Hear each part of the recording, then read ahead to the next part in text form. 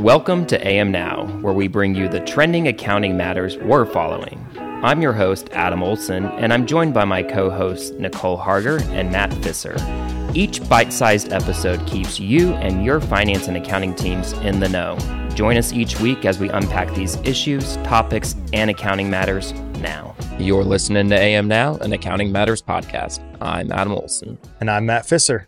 This week, we're diving in first to the Securities and Exchange Commission's recent proposal to update the definition of qualifying venture capital funds. As a background, certain venture capital funds with less than $10 million in capital contributions and uncalled committed capital are excluded from the Investment Company Act of 1940. On February 14th, the SEC proposed an increase to this threshold to $12 million. The SEC is currently soliciting public comments on the proposed amendments, and interested parties have 30 days to submit their feedback. After considering the comments received, the SEC will then decide whether to adopt the amendments as proposed or make revisions based on the feedback. If adopted, the amendments would then be implemented according to a timeline determined by the SEC. In other SEC news, the Small Business Capital Formation Advisory Committee will be meeting next week to discuss various topics, including the state of the IPO market and the accredited investor definition. The accredited investor definition refers to individuals or entities that are deemed to have sufficient financial sophistication and resources to participate in certain types of investment opportunities. Individuals qualify as an accredited investor based on certain financial or professional criteria, such as meeting a net worth or income threshold or holding certain licenses. Entities can also qualify as an accredited investor based on meeting certain criteria. The committee will discuss possible recommendations to this definition, which is a continuation of the related discussion from the November meeting. The committee will also discuss the state of the IPO market. After a surge in IPOs and SPAC transactions in 2021, there has been a sharp decline in 22 and 23. Speakers will discuss their views on the IPO market, how the current landscape will impact smaller companies, and the related challenges with raising capital. This meeting can be viewed online, and the agenda is available on the SEC's website. Next up, some of you may know that the Financial Crimes Enforcement Network, or FinCen, which is a bureau of the U.S. Department of Treasury, has a new beneficial ownership information reporting requirement, which went into effect of January 1st of this year. This BOI reporting rule is meant to enhance transparency and prevent financial crimes.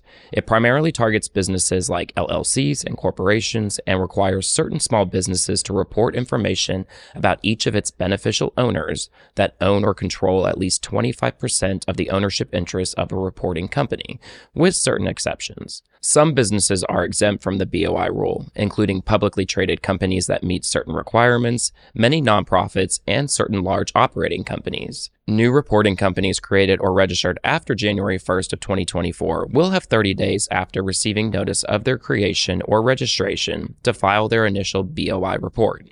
Existing reporting companies have until January 1st of 2025 to comply. If changes need to be made to previously filed reports, a reporting company has 30 days to report on that. If you have no idea what Adam just said, then this is your PSA. And actually, the IASB just wrote a letter to the leadership of the Senate Banking Committee and the House Financial Services Committee on behalf of you to give small businesses a reasonable chance at compliance. They expressed serious concerns about small businesses who are simply unaware of this new reporting requirement. The AICPA has asked that the BOI rule be suspended until the small business community is considered well informed of their requirements to report BOI information to FinCen, and the outstanding questions by the financial professionals who service this community have been answered. They also previously recommended increasing the amount of time that a reporting company has to make updates or corrections to their previously filed reports from 30 days to 1 year. More to come there. So moving along, let's look at an update on the international standard setting stage from the IASB. The IASB has been working on a new standard, expected to become IFRS 19, relating to subsidiaries without public accountability and how to reduce their disclosures, particularly in complex areas. Their goal is to simplify the preparation of an eligible subsidiary's financial statements by allowing it to apply group accounting policies in preparing its local financial statements. This means the eligible subsidiary would no longer need to maintain two sets of accounting records or reconcile group and local accounting policies. They are still moving along and gathering quality checks, but have decided to push the release from April to May this year. And we're ending today's episode with a sustainability story out of Malaysia. The Securities Commission of Malaysia has initiated a consultation process regarding the adoption of the ISSB, the International Sustainability Standards Board standards, developed by the IFRS Foundation for mandatory reporting requirements for listed and large companies. This move aligns with the establishment of the Advisory Committee on Sustainability Reporting and the National Sustainability Reporting Framework for Malaysia. Yeah, the ISSB was launched in response to global demand for consistent sustainability disclosure standards and has already been endorsed by various jurisdictions across the globe, including the UK, Canada, Brazil, Japan, and South Korea. The consultation seeks feedback on key implementation issues of the ISSB standards, including scope, timing, transition reliefs, and assurance-related matters. Proposed timelines for adoption involve making the standards mandatory for main market listed issuers first, followed by ACE market issuers and large non-listed companies with specific reporting deadlines outlined. The consultation also considers additional reliefs and proposes a shift to mandatory sustainability reporting assurance, focusing initially on limited assurance for greenhouse gas emissions. The consultation period here is open until March 21st, 2024. And that rounds us out for this week. For a deeper dive into what's trending in accounting, finance, and sustainability reporting, check out our other podcasts on the Accounting Matters feed on your preferred listening platform.